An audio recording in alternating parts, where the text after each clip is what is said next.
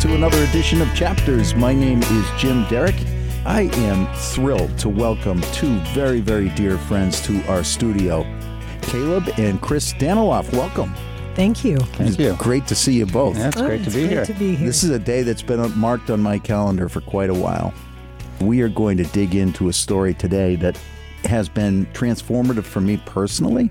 It most certainly has implications for anyone that may be listening whose loved ones, or even they themselves, are struggling with mental health and or substance misuse. And it is that backdrop that we all met through an wonderful organization called Learn to Cope. Yep. We met as parents of children that were struggling. And I know it's been a very, very long haul for all of us, but the message that we're going to share today is really the magic of peer support and how that magic literally, as I said before, has transformed my life and certainly had wide implications for you. So, Caleb, I want to start with you. And first of all, thank you for being here. That's my pleasure. Caleb, you are an author who has written an absolutely stunning piece in this month's Runner's World magazine. And I encourage everybody to go out and get this piece. And it's called Running with Hank. Caleb, can you talk to us a little bit about the genesis of Running with Hank? Hank belonged to our daughter. He was a rescue from North Carolina. And, they were absolutely best friends. She taught him all kinds of tricks, got him the fancy sweaters and the fancy coats. Just adored each other. At the same time, she had been struggling for a while, earlier with an eating disorder, and then she got into drinking and then got into some harder stuff. And when she got Hank, there was a little bit of a lull, or we were, things didn't seem as bad. And, I thought Hank was a great thing for her. And, then things got bad. And, she started asking us to watch him. She had moved out to her own place, and she started asking us to watch him. And we would happily, because he's a joyful, rambunctious, huge, big personality, very energetic. So we happily would take him. And then, the requests got more frequent, and then they got longer. And then she, basically was having us, watch him more and more, and basically stopped asking for him back. And we knew things were bad at that point if she was starting to neglect Hank. Right. And we knew that there was hard drugs in the past, and we were sure that this was back. Right. And we took Hank in basically, and he, as I mentioned, is super energetic. He was bouncing off the walls, and at that time I'm a runner, and at that time my running had sort of really degraded. That's always been my sobriety tool and my mental health tool. Sure. And I was sort of losing connection with it, but Hank needed exercise, and so we would go for walks, and he'd be straining at the leash, and so I would try jogging a little bit, and he would start taking off, and so in a lot of ways he sort of got my running a little back on track. Right. The other part of the story is the Fells, the Middlesex Fells, which is north of Boston, and maybe I'll let Chris tell this part of the story because it involved our first sort of foray into the Fells with Hank, and it was on the tail end of a pretty dramatic incident with Chris and Shay. Thank you, Caleb. And I want to, Chris, just explain for our listening audience the depth of Shay's difficulties, which you highlight in this article, because this Running with Hank is kind of the culmination of many, many years, more than a dozen years of struggle for Shay, right? Yeah. And so her addiction had escalated over a period of years, right, Chris? That's right. And went on to include fentanyl and heroin use. That's right. Yeah. That's right. Yeah. Right. As you said, we had struggled for a number of years. First, like anxiety, depression, moving into an eating disorder. And with her also stronger and stronger prescription drugs being, prescribed to her. And when Hank came into the picture, it was, as Caleb said, sort of on a time where things seemed to be going okay, and that this could work. But we all loved Hank. He was in our house for a while, and then when, as Caleb said, moved out. But the struggle was real, and we suspected, we did know. It's like you don't know what to do about it, but there's substances, and you don't know how to fix that for them. And Shay and I, as Caleb mentioned, this ill-fated trip, she and I were going to Mexico, just the two of us. Right. We tried to do a mother-daughter thing on a regular basis. And so on that trip, again, me sort of feeling like I wasn't sure why,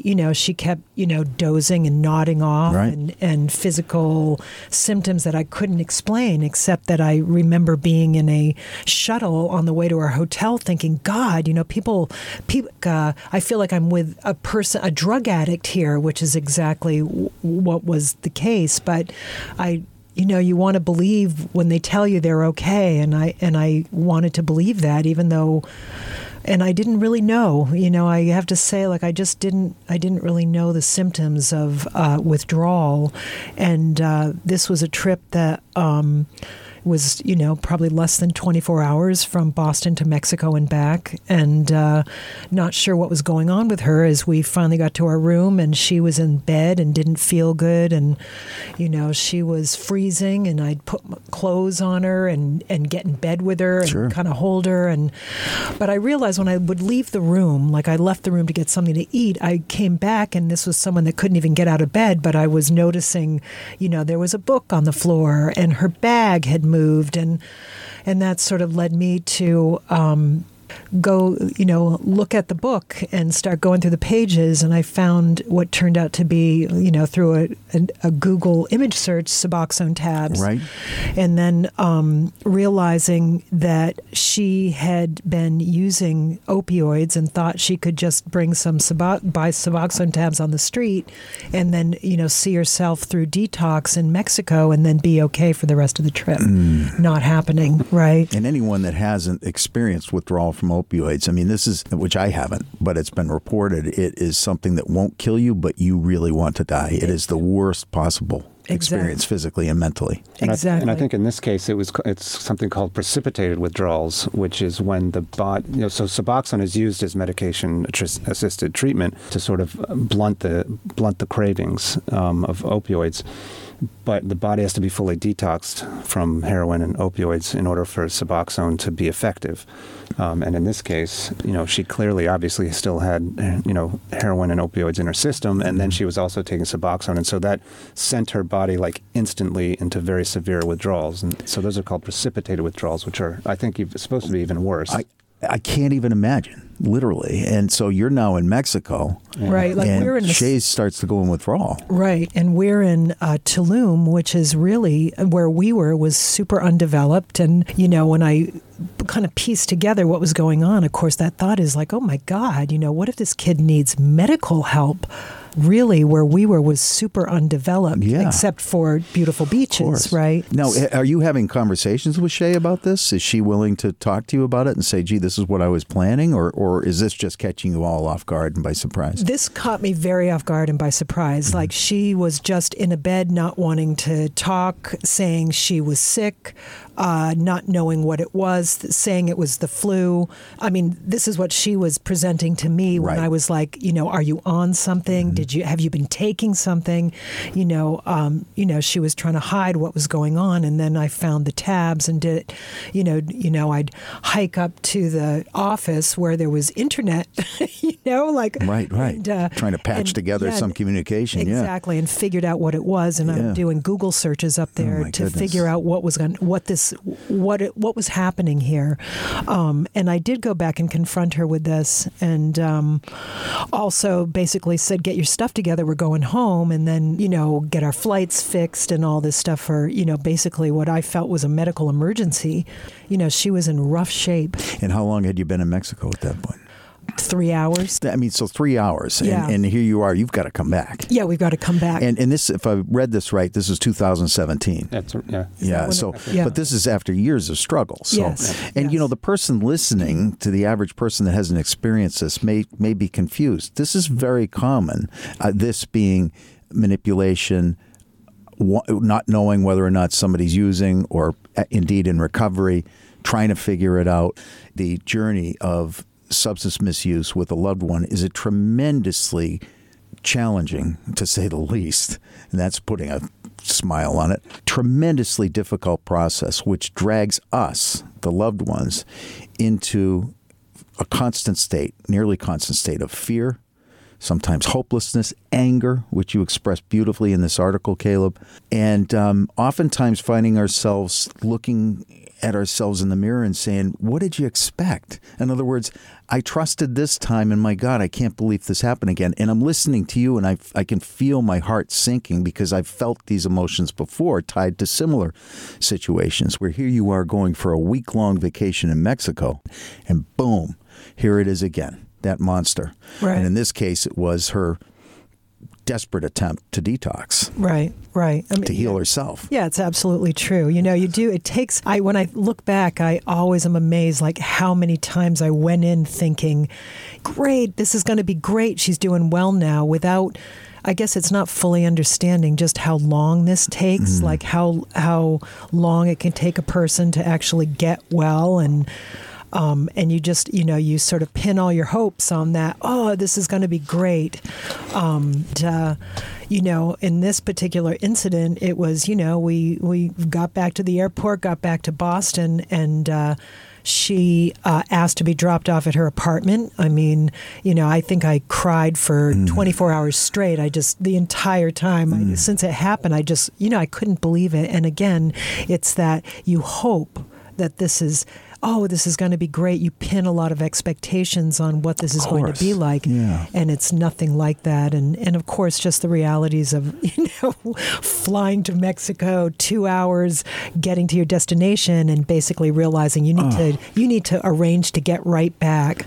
And that's when that next morning I remember waking up just wrecked, and once we were back in Boston, and saying to Caleb, the only thing I feel like doing is going to the Fells with Hank and walking through the woods. And it felt to me, when I lay there and I was devastated and just thinking about the years that had preceded this and how I felt this was never going to change, never going to get better.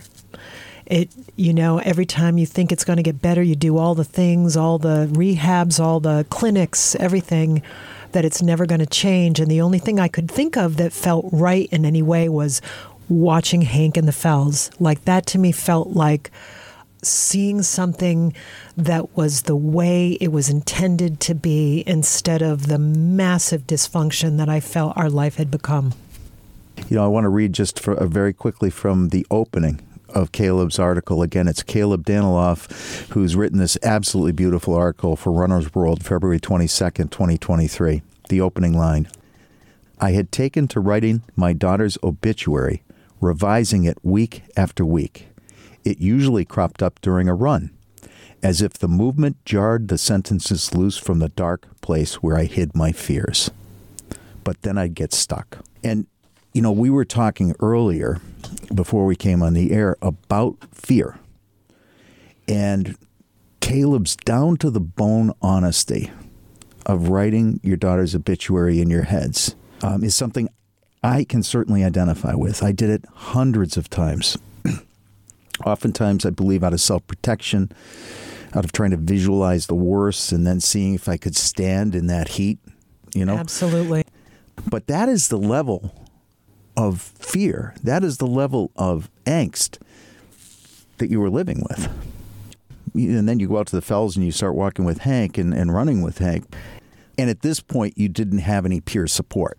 Correct. That's right. You were doing this. Correct. It was just us. You, Hank, and Caleb. Yep. Just a reminder that we are speaking with Caleb and Chris Daniloff. Caleb is an author who has written a wonderful piece for the February 23 edition of Runner's World magazine called Running with Hank. And we are speaking with Chris and Caleb about their experience with their daughter's substance use disorder, her recovery, and their recoveries. My name's Jim Derrick. This is Chapters Radio. You can find my podcast at WFPR.FM.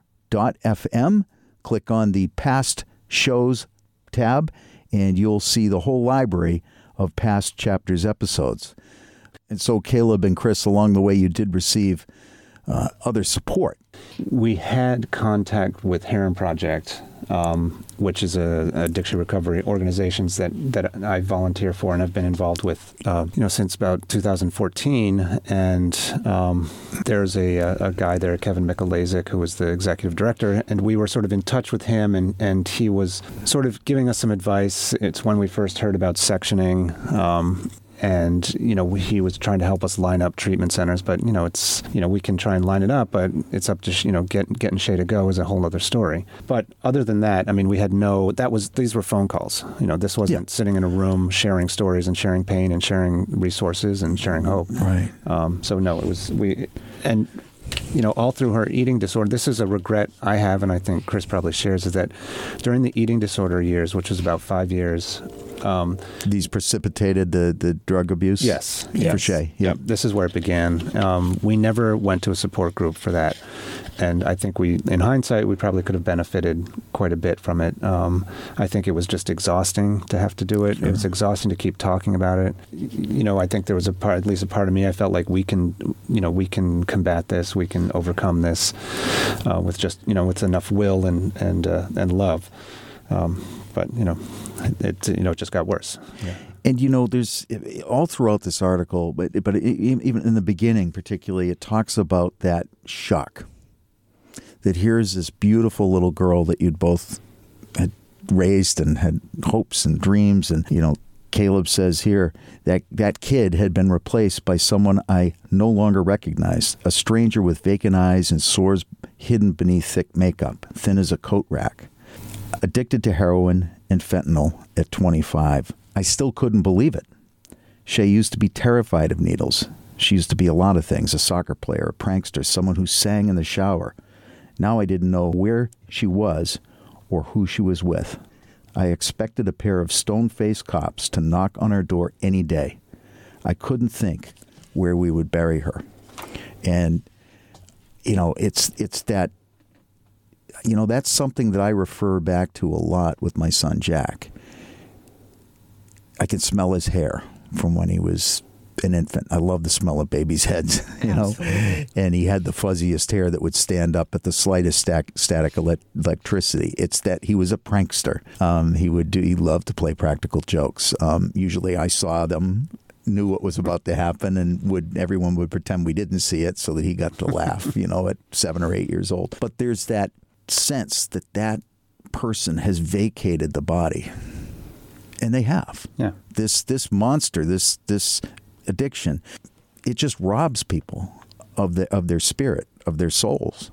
And that sense of desperation that you're feeling, so you take to running with Hank in the Fells after this Cancun trip. And Hank becomes, in many, many ways, metaphorically and actually tied to your journey with Shay as you kind of replay what's been happening. Yeah, I mean, in a lot of ways, he served as a surrogate for Shay, and he was the way that I could still connect with her. I mean, even just watching Hank's behavior, knowing that Shay taught him that trick, there was Shay within Hank. And just, Hank has always been a representation of Shay to me, even today. And so he did serve that purpose. As being a sort of a connector. And also it's like I feel like when you talked about the stranger, I mean, it's like, we have all these emotions toward our children, and now suddenly those emotions had nowhere to go because Shay was gone. The Shay we knew was gone, hijacked, vacant, whatever you want to say.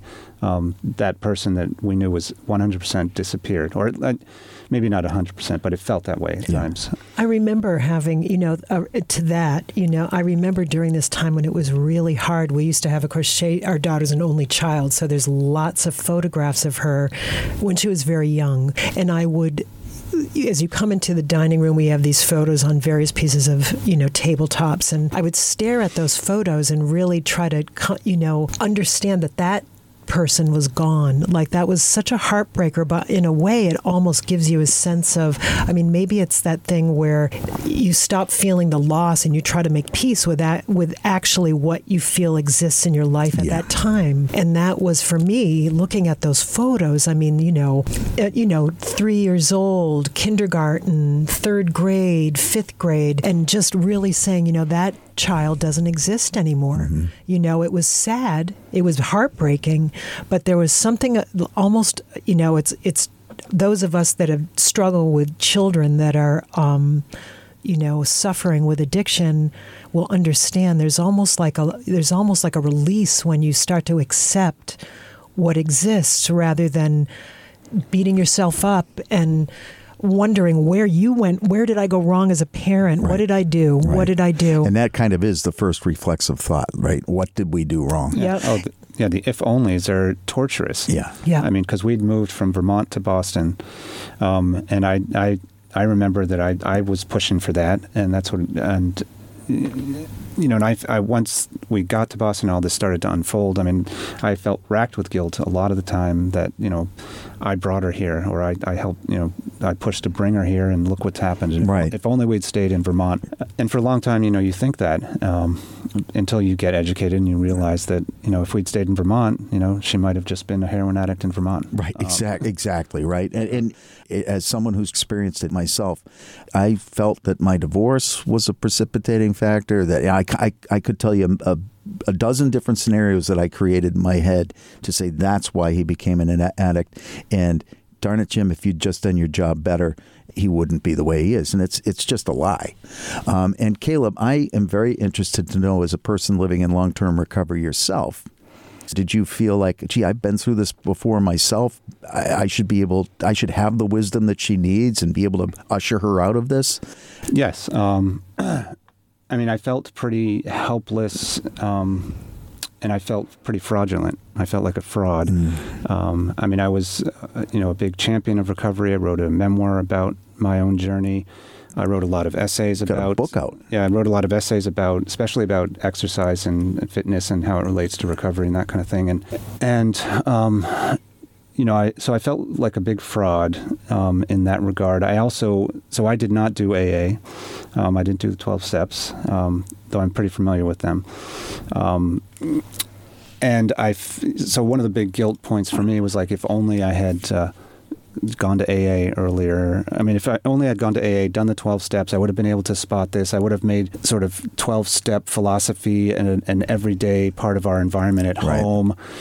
She would hear me saying, I'm going to meetings. And then that would have, if there had been more sobriety talk in the home, then maybe that would have buffered her from the road. Mm-hmm. So in that regard, I felt very sort of guilty that I couldn't do anything, and that here I am promoting sobriety and recovery left and right, and my own kid is going off the rails. Right, and what a powerful and sad emotion that would be to have. I just sitting here, it lands really heavily on me to hear you carrying that, because we know the truth is that none of us control someone else's recovery. Right. We don't control their addiction any more so than I control whether or not my son's a diabetic or a cancer patient or anything else, the weather. We just don't. We don't have that kind of impact. I mean, this article, Running with Hank, is so beautiful about pointing towards how this relationship with the dog, this relationship with running, the physical activity of the running, as you say, one eye on the ground and one eye looking forward. What a beautiful metaphor for what it's like to parent somebody that's facing this. It's almost like you're never where your feet are because you're always worried about the future. Right, and you're tripping. And all the time. Banging your shins, right? Yeah. But along with Running with Hank, you are also learning some skills when you do finally walk into this wonderful organization, Learn to Cope, right? And for our listeners, Learn to Cope is a peer support group which provides a structured environment for people like the Daniloffs and the Derricks to get together and learn from each other as peers and support each other. And the magic is we already know the feelings, thoughts, and emotions that each other have. And as a result, it literally is like magic. It's like the anecdote. The connection is the anecdote for the ales that we've had. But when do you first walk into the halls? We walked into Learn to Cope about 6 months after this whole incident with Mexico, when Shay, we had once again sort of been at a crossroads where it's like we're either driving you to a treatment center, or we're going to section you. And she went for 30 days, and on I think the day before she was released, there was a family day, which for families. So Caleb and I arrived there, and there's Kathy Day from Learn to Cope talking. I love Kathy. I know, she's great. She's great. She's call her a warm breeze. Yes, exactly. She just has an aura of warmth. She sure does. But I remember sitting there, and she gives us some literature and a pen, and I remember thinking, probably never going to need this because we're going to be good. And 1 week later, we are there. We had to ask Shay to leave our house because we found out she was using the night she got back from the treatment center, and we walked into our first Learn to Cope meeting. And I think for probably the first 4 or 5 months, I cried through. I just sat there and just wept at everything because it was. But the thing I will say, the first thing I realized until we started to learn particulars was that feeling that you are not alone in the insanity that this is. Yes. Was the fact that you don't feel isolated and alone, and you can't talk to anybody about this. So you're holding this burden. You go to work during the day. You're hiding this, and was an amazing weight, I think, off of both our chests. Even though that first meeting, I remember really feeling angry. I don't know why my life has to be devoted to this now. This is not my problem. Yeah. But it was my problem. Yeah. I just didn't know. I just didn't understand the problem fully yet. In that wisdom of the only life you can control is your own, and also that in this circle of people were people that had gone through exactly what we had gone through, and no one looked at us oh my gosh, I can't believe the horror show that your life is. In fact, we all had the same stories.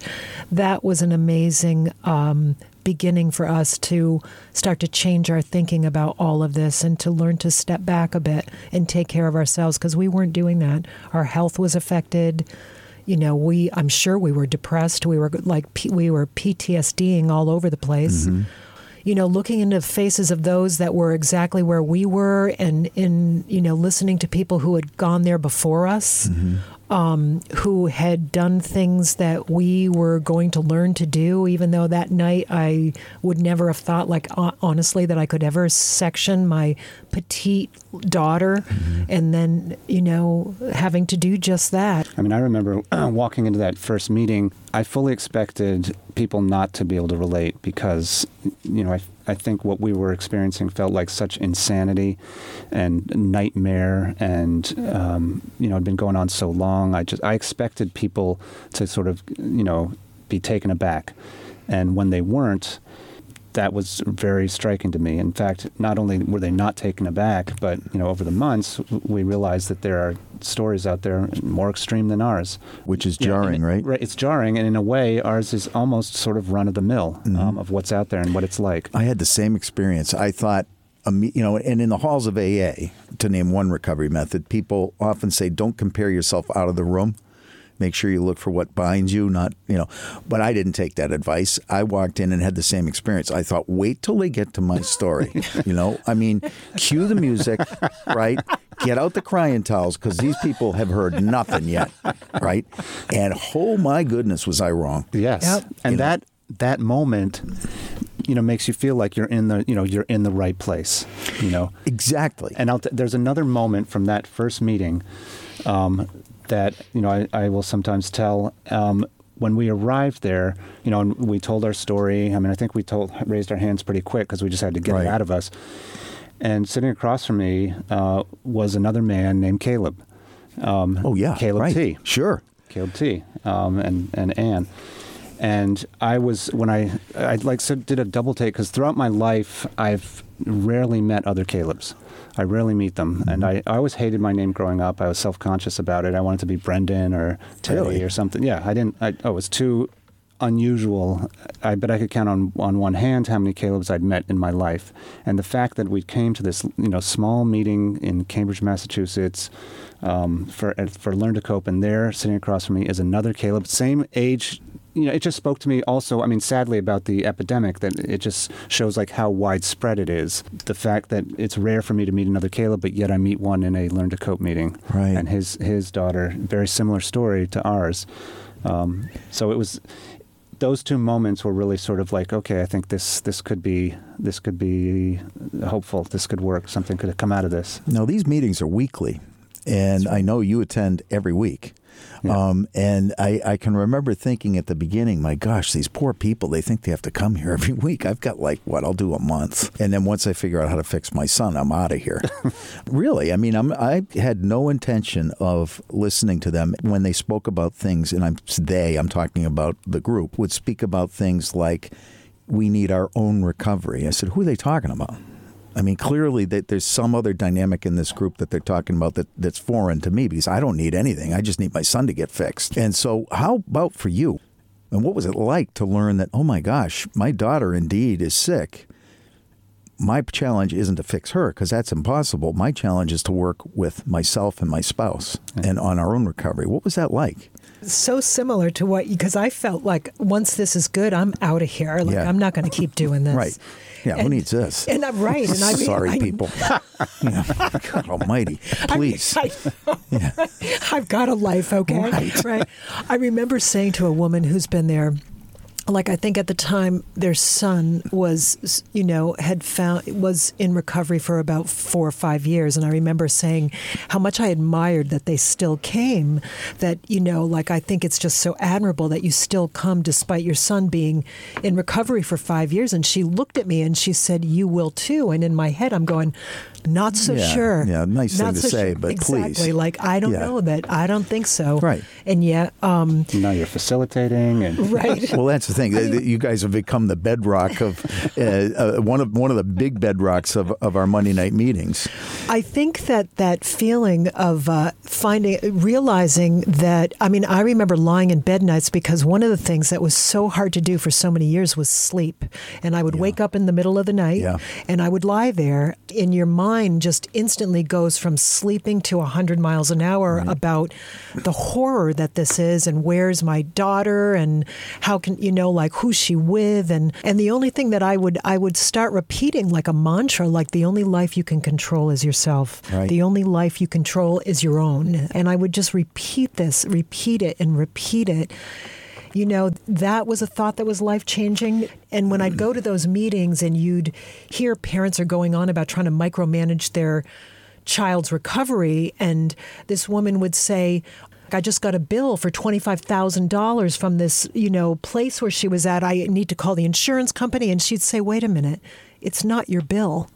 And it was like permission to suddenly say to yourself, you don't have to take on every responsibility that has to be theirs. And also a reminder at the time, our daughter's 25 years old. She's an adult. What am I doing? Mm-hmm. At some point, I'm not going to be here. And unless she learns to get her life together in a way that works for her, I'm not, it's that gentle blossoming of the idea that perhaps you fixing this for them isn't actually a good thing. And that difference between parental love and enabling, that was another... Right. Yeah. And these are concepts that are brutally difficult. At least they were for me. And I based on other people's experience, I think it's the same. With any other illness, God forbid a cancer diagnosis, you're doing everything for that child.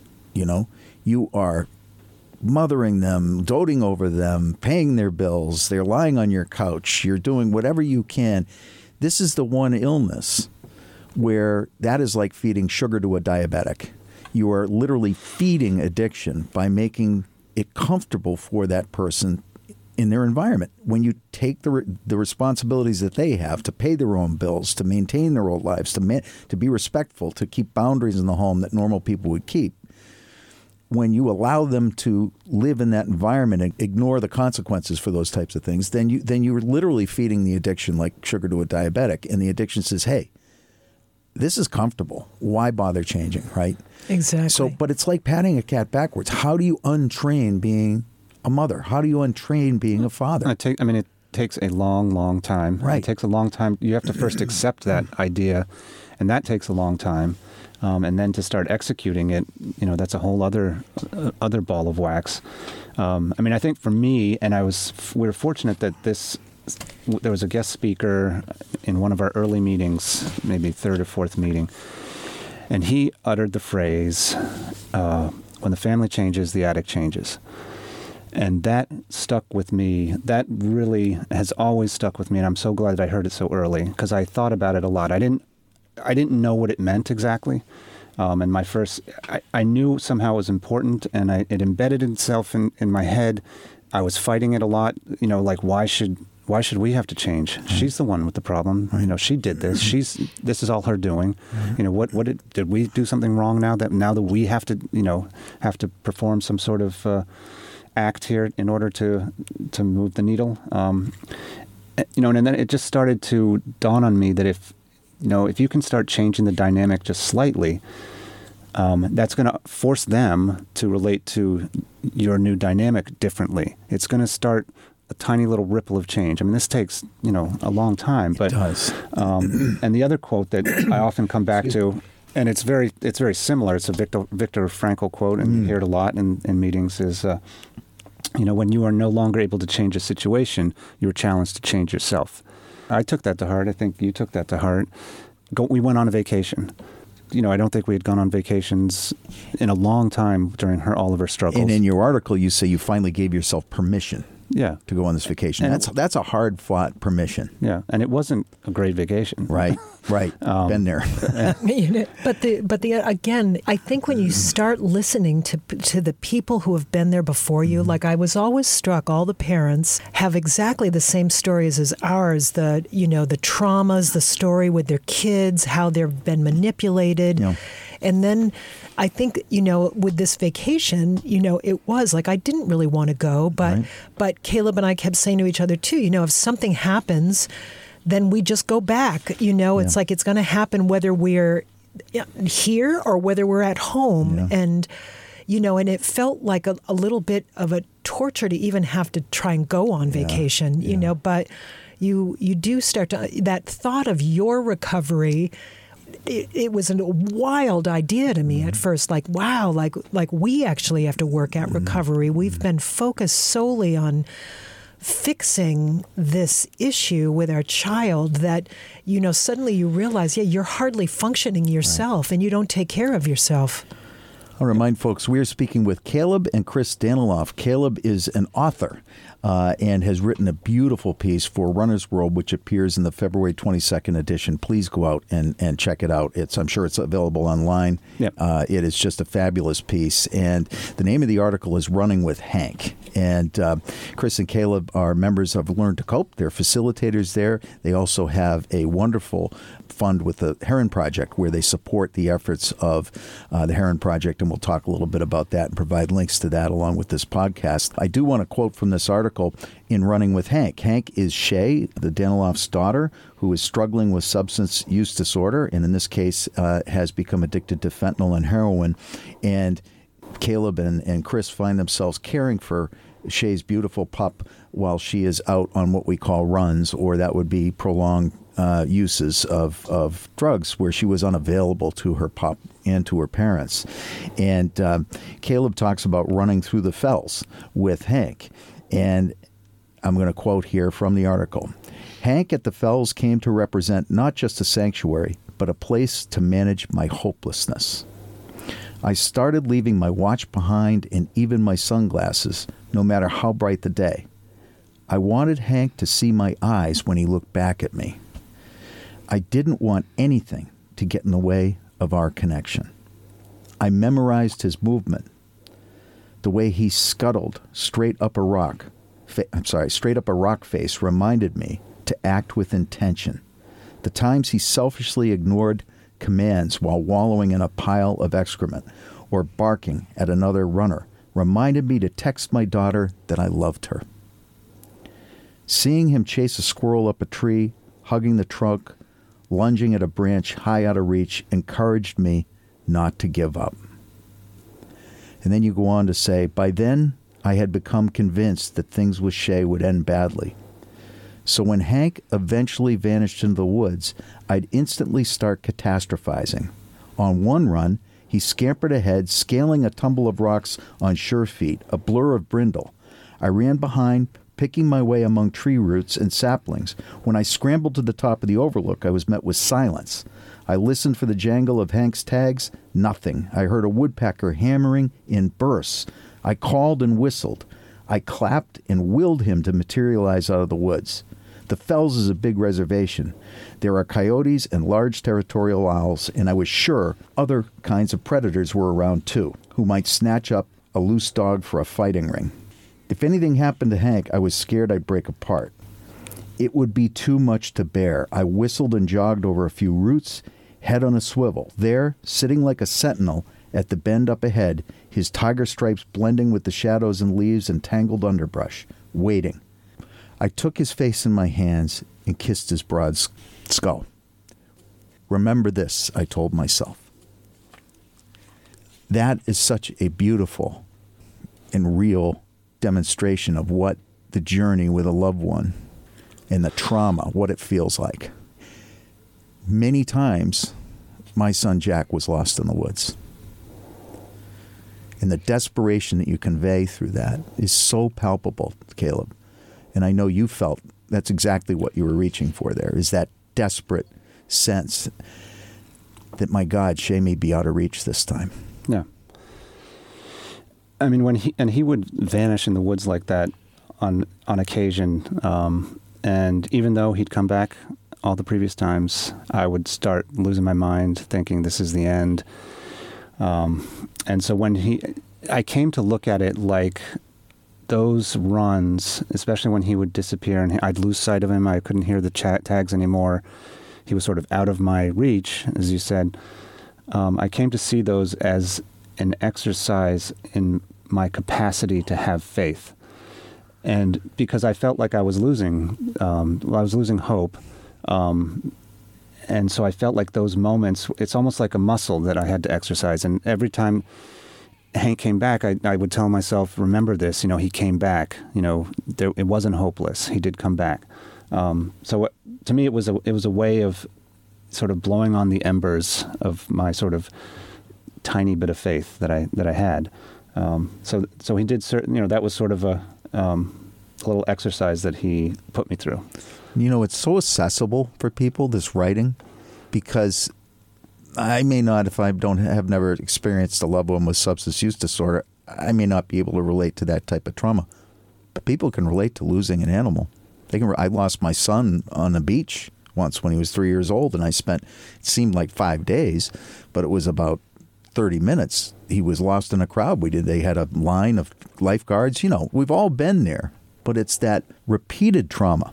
Because as you said earlier, Chris, that hope that reappears when Shay or Jack or any one of these folks, when they appear at our door clear-eyed and say, this is the time, I'm feeling great, I just came out of rehab, it's that escalation of hope and then that crushing defeat when they need more time to get well and their disease reappears, isn't it?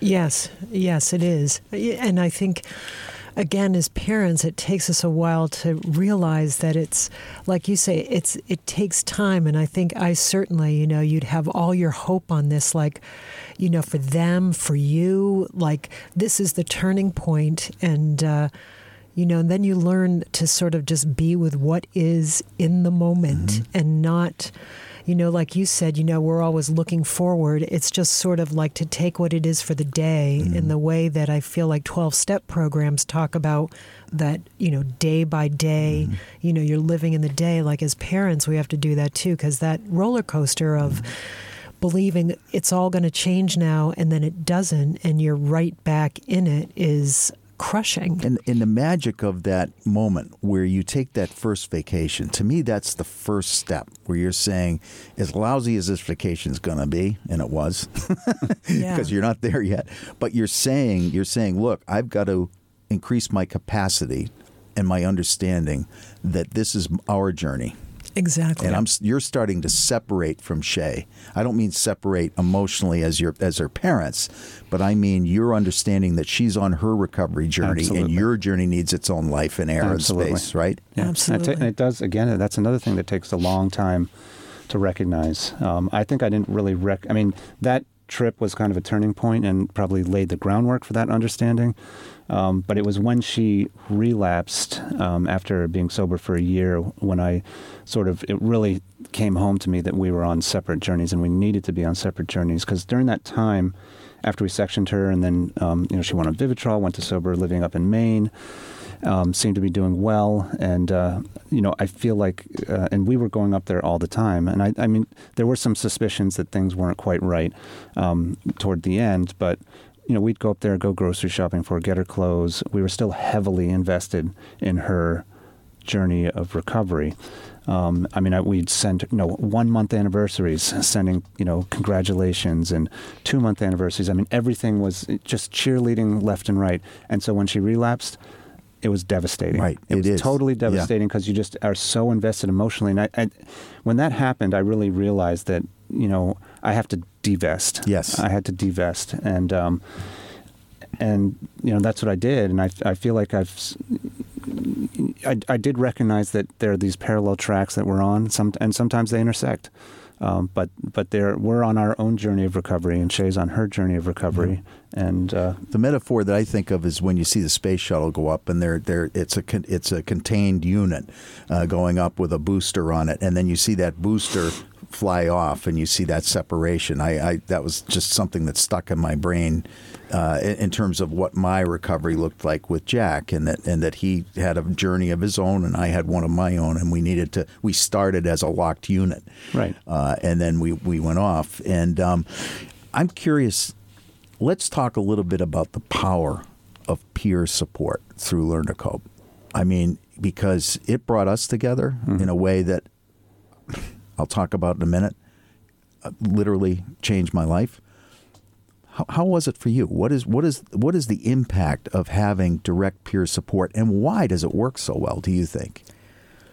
I agree with you. It changes your life. I think that it was only when we got involved with Learn to Cope that I even really started to be able to comprehend, see a glimmer of light to my own recovery. Like, I didn't even realize that I had a problem. Like, I felt like I'm fine, I don't have a problem. But then you do start understanding that as a parent, the booster and the rocket, is a perfect, you are so connected to that kid and everything they do, and whether they do it the way you think they should do it or they don't, or if they, and it's not realistic, but I didn't see that, that I wasn't going to be able to fix this by the actions that I was trying to take. I was not going to be able to fix this, but in this group of people who all had felt it, to me, it seemed like everyone had felt the same way until they realized that that's not what works, that it is enabling. Like you say, it's like putting gas on a fire when you're being a parent to an addict by paying for groceries and paying for rent and getting them out of problems that, they're bringing into their lives because of their addiction to substances.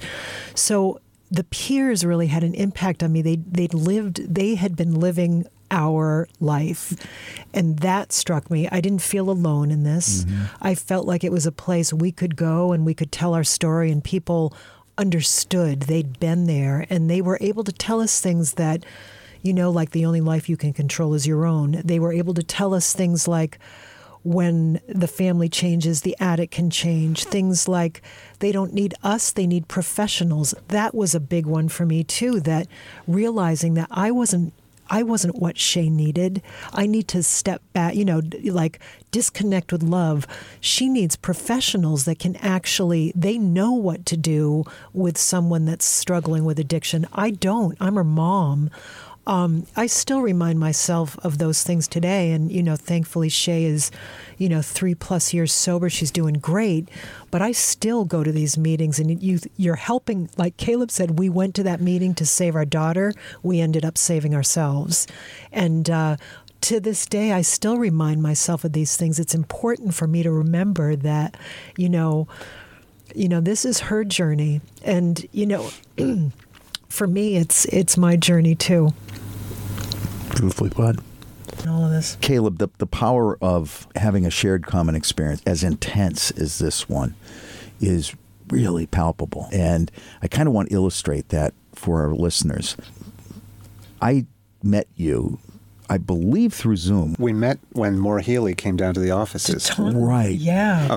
About a year ago. So it's important to me to emphasize that we were mostly communing over Zoom. Correct. In these wonderful Learn to Cope meetings. Correct. And there was something about you both that drew me to you. It's your energy, it's your calmness, it's your compassion.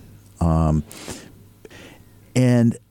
I want people to understand that we didn't know each other. We're not long lost friends from years ago. And the reason I'm giving you this backdrop is we had been battling with our son, Jack, witnessing him suffering from substance use disorder like Shay. His had escalated to heroin and fentanyl.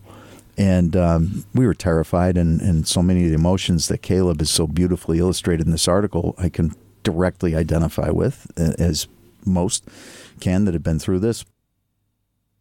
Jack succumbed to a accidental overdose on July 15th of 2022.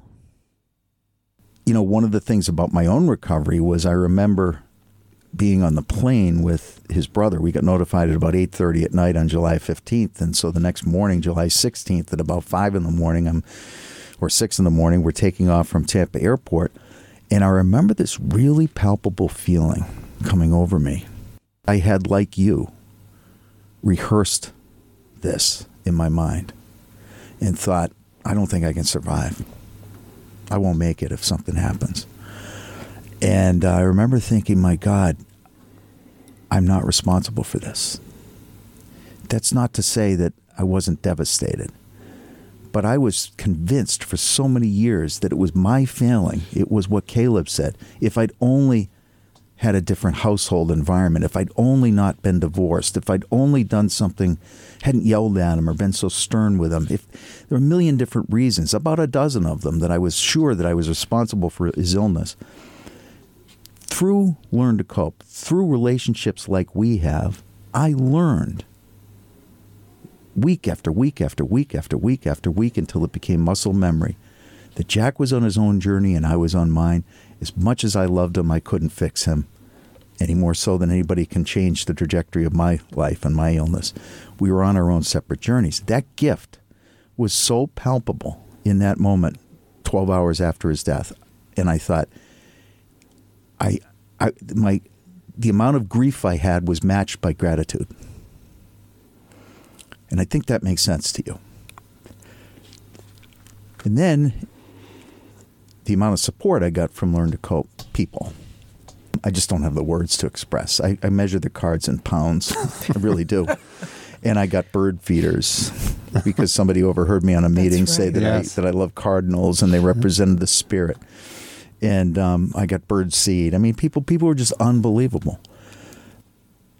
And Caleb, the gift of the absolutely beautiful article that you wrote about Jack, which was a tribute to Jack, and in many ways in tribute to Learn to Cope and to people like us. And,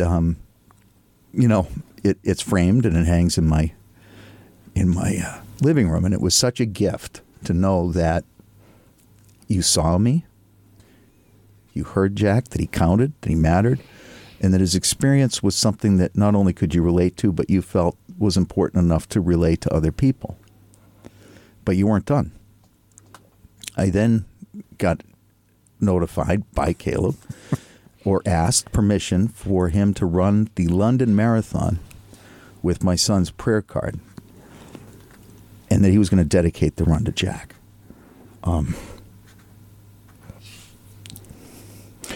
When people are sick with this illness, there's a stripping of dignity that they go through. And as parents, I feel that sometimes we feel stripped of dignity. There's a lot of stigma, there's a lot of shame, there's sores on their body, there's homelessness, there's a lack of hygiene. They do things that they're not proud of to support their disease. And when Caleb ran through the streets of London with my son's prayer card and held it up in front of various monuments, Big Ben, the castle, Jack mattered.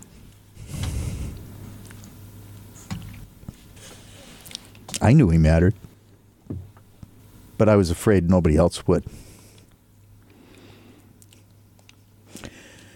And the gift that this man gave me and my family and my son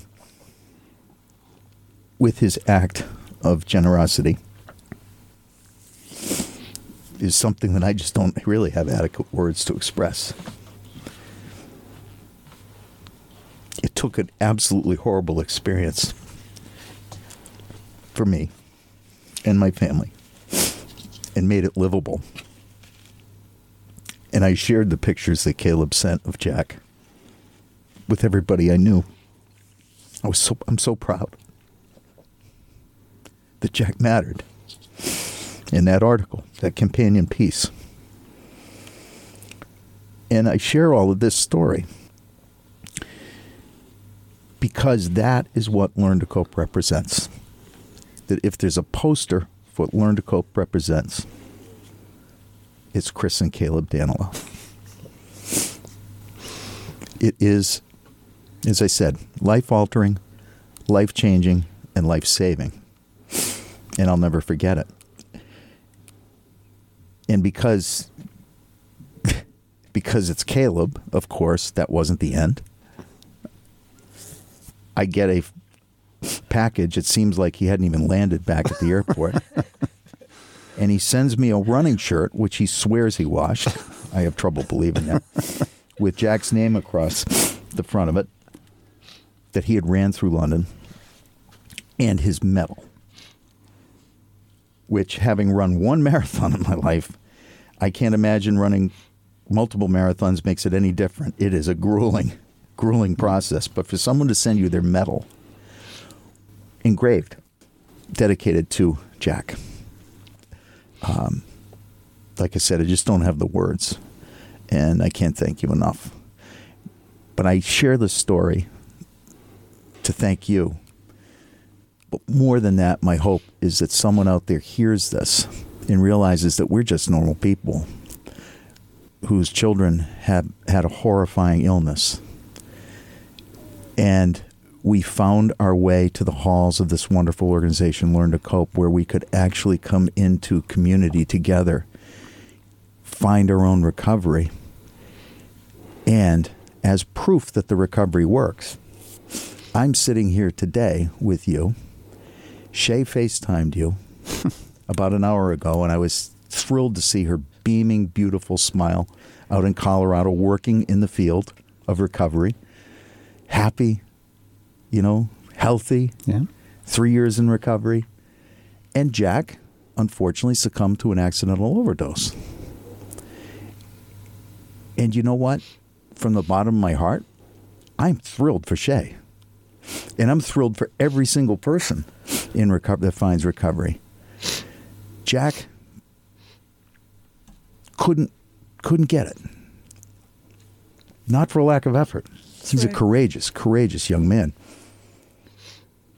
But the power of this healing is that I was codependent on Jack. I only could show up if he was well. And if he wasn't well, I was a wreck. The definition of codependency prior to me joining an organization like Learn to Cope. And now, clearly, I could sit here and smile and laugh with you and celebrate Shay and celebrate all the wonderful parts of Jack's story, which include the generosity and the grace that you showed me and my family. But I have a life, and I can manage a life with grief and joy at the same time. I can hold both, and I have an abundance of both right now, and appreciation and gratitude for the gifts of this thing. So thank you for letting me share that story. But I think it's really illustrative of what this organization does and the power of healing. I just want to go back to, a few things about your experience and our communal experience at Learn to Cope. I remember when we got the news about Jack, it was, I think everyone was devastated. I felt devastated. Chris felt devastated. These moments happen, and we all know each other, and we know our kids' journeys. All these stories, we're invested in them emotionally, and when something happens, it's horrible. And I couldn't believe that you would then come to Learn to Cope that Monday. I didn't know how you could do it. I don't know that Chris and I are the faces of Learn to Cope so much. When I think of Learn to Cope, I think about you. I think about Jim and Nikki. I think about Doris. I think about Kathy. I think about Colleen. All the regulars. Caleb and Ann. And you have always. I've always been struck at the wisdom that you drop, even in your moment of probably the most searing grief. You're dropping wisdom. You're always the first to drop your phone number in the chat. And I've always just been so impressed by your participation in this group. And what struck me that night, and I think I put it in the article, was something that Miriam said about Jack, and that Jack is really the hero in the story. And that was my huge takeaway from that meeting, because it put everything into perspective. Because you are so wise because of Jack. That's right. You are so wise because of Jack. That's right. And his experience. You learned he taught you, and you've been teaching us. And that is part of this whole communal thing that we're talking about. And our loved ones, like you said, no matter how low they get, they still matter, and they can still teach us. And their lives matter, no matter what. It was an absolute honor to run in Jack's memory. And the funny thing was, I remember after the race, Chris and I went to, I think it was Oxford Street or something, and we walked by and this was the day after the race, I think, and there were people walking around in marathon jackets, and there was this long line outside the New Balance store, and we were like, what's going on there? And so we sort of circled around. It was obviously, these were marathon runners. They had their suitcases. They were doing something at New Balance store. Then they were going to go to the airport and leave. And they all had their medals in their hands. And they all had their medals in their hands. And stopped a woman on the street, and I said, "Do you know what's?" And she was wearing a marathon jacket and had her medal. And she's like, "I was like, do you know what's going on there?" And she's like, "Oh, you can get your medal engraved." And I didn't have my medal with me. I'm not one of those types that wears their medal the day after, and I feel too self-conscious. By the way, in spirit of disclosure, I am. I'd be wearing it right now. A year later, it was so. But anyway, continue. Yeah. So I was like, okay, we're coming. So we came back the next day, but it just felt like one of those moments, what if we hadn't gone to Oxford Street that day? Yeah. What if we had never known about it? Because it wasn't, for some reason, it wasn't well advertised that this was happening. I had no idea that they were engraving medals. Yeah, I think the spirit moved there. Yeah. Yeah. And it was just it was perfect. It's of course, this is getting Jack's name on it. And yeah, what a gift. What a gift. It's hard even to capture it. But this is the magic of healing. I'd love to say that, I'm everything you said I am. I just showed up. The reason why I came back to that meeting 48 hours later, and from the bottom of my heart, the feeling, the emotion, the energy behind it, was I need my people. This is my comfort. The faces on the screen. I needed a place where everyone knew the story. Right. And the amount of support I just got by opening that screen up and looking in people's eyes and scanning around, I had to have it. It's like you go home to your mom when you're sick. It was that feeling. That was the energy behind it. That's saying a lot. That's saying a lot. And Joanne Peterson, Kathy Day, Linda, I could go on and on and on about the staff and the way they've created this environment. It's a deliberately, Learn to Cope is a structured support group. It looks easy. It ain't easy. There's structure behind it. Facilitators are trained. The space that they hold and create for people, for grief, for joy, for being able to hold all those competing emotions. Because in the same meeting, there may be a family like me who's bereaving a loss and another family who's celebrating yet another anniversary of recovery. How do you create space where both of those things can be held and celebrated and grieved at the same time? And Learn to Cope does it. And it's a miracle, because I have so much to learn from you still, because I'm on my own recovery journey. I'm not tied to Jack as much as I love him and as much as I grieve his loss. I'm still on my own recovery journey. So I'm still learning from you through Shay.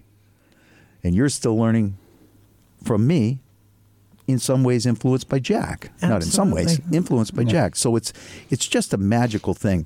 And I want to encourage people to donate to Learn to Cope. It's learn2cope.org. Go there. First of all, as a you won't find a better support group for families, so I urge you to do that. And if you're interested in supporting the mission, please do, because that's how Learn to Cope survives and thrives. And there's another important cause that you ran for, which is the Heron Project. And I know that Pam Rickard, who is the director of active engagement down at Team Heron Project, has been raising funds and awareness through fitness and running for a long, long time, and has been very instrumental in your running efforts, along with supporting the Heron Project. And so, Caleb, I want to give you the opportunity to speak about the Heron Project and how people can support them. Sure. The Heron Project is a addiction recovery organization that helps individuals and families navigate the world of recovery and treatment. They offer support groups as well for all family members and individuals. They were helpful with Shay in terms of facilitating sober living. They offer scholarships for sober housing. It's really a grassroots organization. It was started by Chris Heron, a former NBA player. Who's a fantastic speaker. He's an unbelievable speaker. Yeah. Recovering heroin addict. And, I've been involved for, 5 or 6 years. I do, one of the big components of Heron Project is Team Heron Project, which is basically fundraising for races. So there's representation and fundraising for all the big marathons, but small races as well, Falmouth and Newport 10-miler, and it's really grown into sort of this community of people in recovery and people affected by those who are using, family members. So it's really got a great community feel, and it's nonprofit, and most of the money that's raised, does come through the running program. They get big donations outside of that as well, but it's helped a lot of people. Sure has, and as you said, it's a great organization. I want to encourage people to go to www.heron.project.org. Check them out. Yeah. Importantly, donate. It is a nonprofit. They are really moving mountains, and I call it changing the landscape for how we intersect with substance use disorder. Yep. Both we as parents and people that are impacted directly with that disease. Would you agree? Yeah, absolutely. Yeah. And so, Caleb, I know that you want to leave our listeners with a message. What is that message? I think that you're not alone, and that you may feel that you've been doing this for years and getting nowhere, but there is support out there, and there's plenty of people who know exactly how you feel. There are outcomes that are positive in this world. There are, and this is a beautiful story. And Chris, off the air, just mentioned that there's some comments in the article where people are glad to see one, because this is a terrible disease. And Shay today is living in recovery, and you have your daughter back. Yeah. That's right. Yeah. And even when we were in the darkest part of it, where we really didn't think it was going to ever happen for us, someone would come into the Learn to Cope group, and we would listen to stories of recovery and thinking, and I'd think, well, gosh, if this person found recovery at 48 years old, there is, and our daughter is 25, 26, there's hope. And you'd still get a little glimmer even when you thought, I just don't think this is going to happen for us. Yeah. but you knew that it did happen. It does happen. Yeah, it does. It sure does. Recovery happens, and we celebrate that, including our own recovery. And I do want people to please go out and get this article. I had to read it. I've read it probably 20 times because the metaphors are buried in there. Caleb is just such a wonderful and gifted writer. And the conclusion of the article, Running with Hank, that appears in February's Runner's World magazine, is a beautiful entry dedicated to the triumphant return of Shay. And Caleb, if you wouldn't mind reading that passage for us. On a visit home last year, Shay and I took Hank to the fells, treading over the rough paths I'd come to know so well. "Isn't there a place where you can see the city?" she asked. I knew the spot. I had often stopped there with Hank, wondering where Shay was among all those buildings so far out of reach. On the way, Hank hopped and frolicked like he always did, chasing a squirrel up a tree, ever the optimist. Shay and I talked about her spiritual practice, her classes, and her job processing people as sick as she once was. While her path was still unfolding and not yet well lit, she had rejoined the living, pushed forward by a slowly burgeoning belief in her own worth. We came to the overlook. She skipped ahead, Hank trotting after her. Then she asked me to take a picture of her with Hank. He sidled up to her as she sat, resting on the large stone slab. They still looked good together, him tucked in the crook of her arm, her blonde hair blowing across her face, a slight smile beneath wind-chapped cheeks. I put the camera up and held it there a second, framing the two of them, the ribbon of interstate behind, the gleaming Encore casino looming in the background. A breeze ruffled the trees. I watched them through the screen for a moment, both patient and still, just sitting there. What a beautiful ending to just an incredible article. And one of the things Caleb has started is a group called Write to Cope, which is a weekly group where people use writing therapeutically. And Caleb, you say even I might have a shot in that group. Yeah, I think you'd be a standout. Hey, will you give me a medal? Because I'll wear it. You'll have to engrave it yourself, though. But writing is Caleb's incredible talent. And please go out and get this Runner's World article called Running with Hank, February 22nd, Runner's World magazine. Don't forget, Learn to Cope. Learn, the numeral 2, cope.org if you or a loved one needs help. And, of course, the Heron Project. We'll have links to all of those in this podcast. And so for my wonderful, beautiful guests who I love dearly, both Chris and Caleb Daniloff, my name's Jim Derrick saying thanks for listening to Chapters Radio, and we'll see you next week.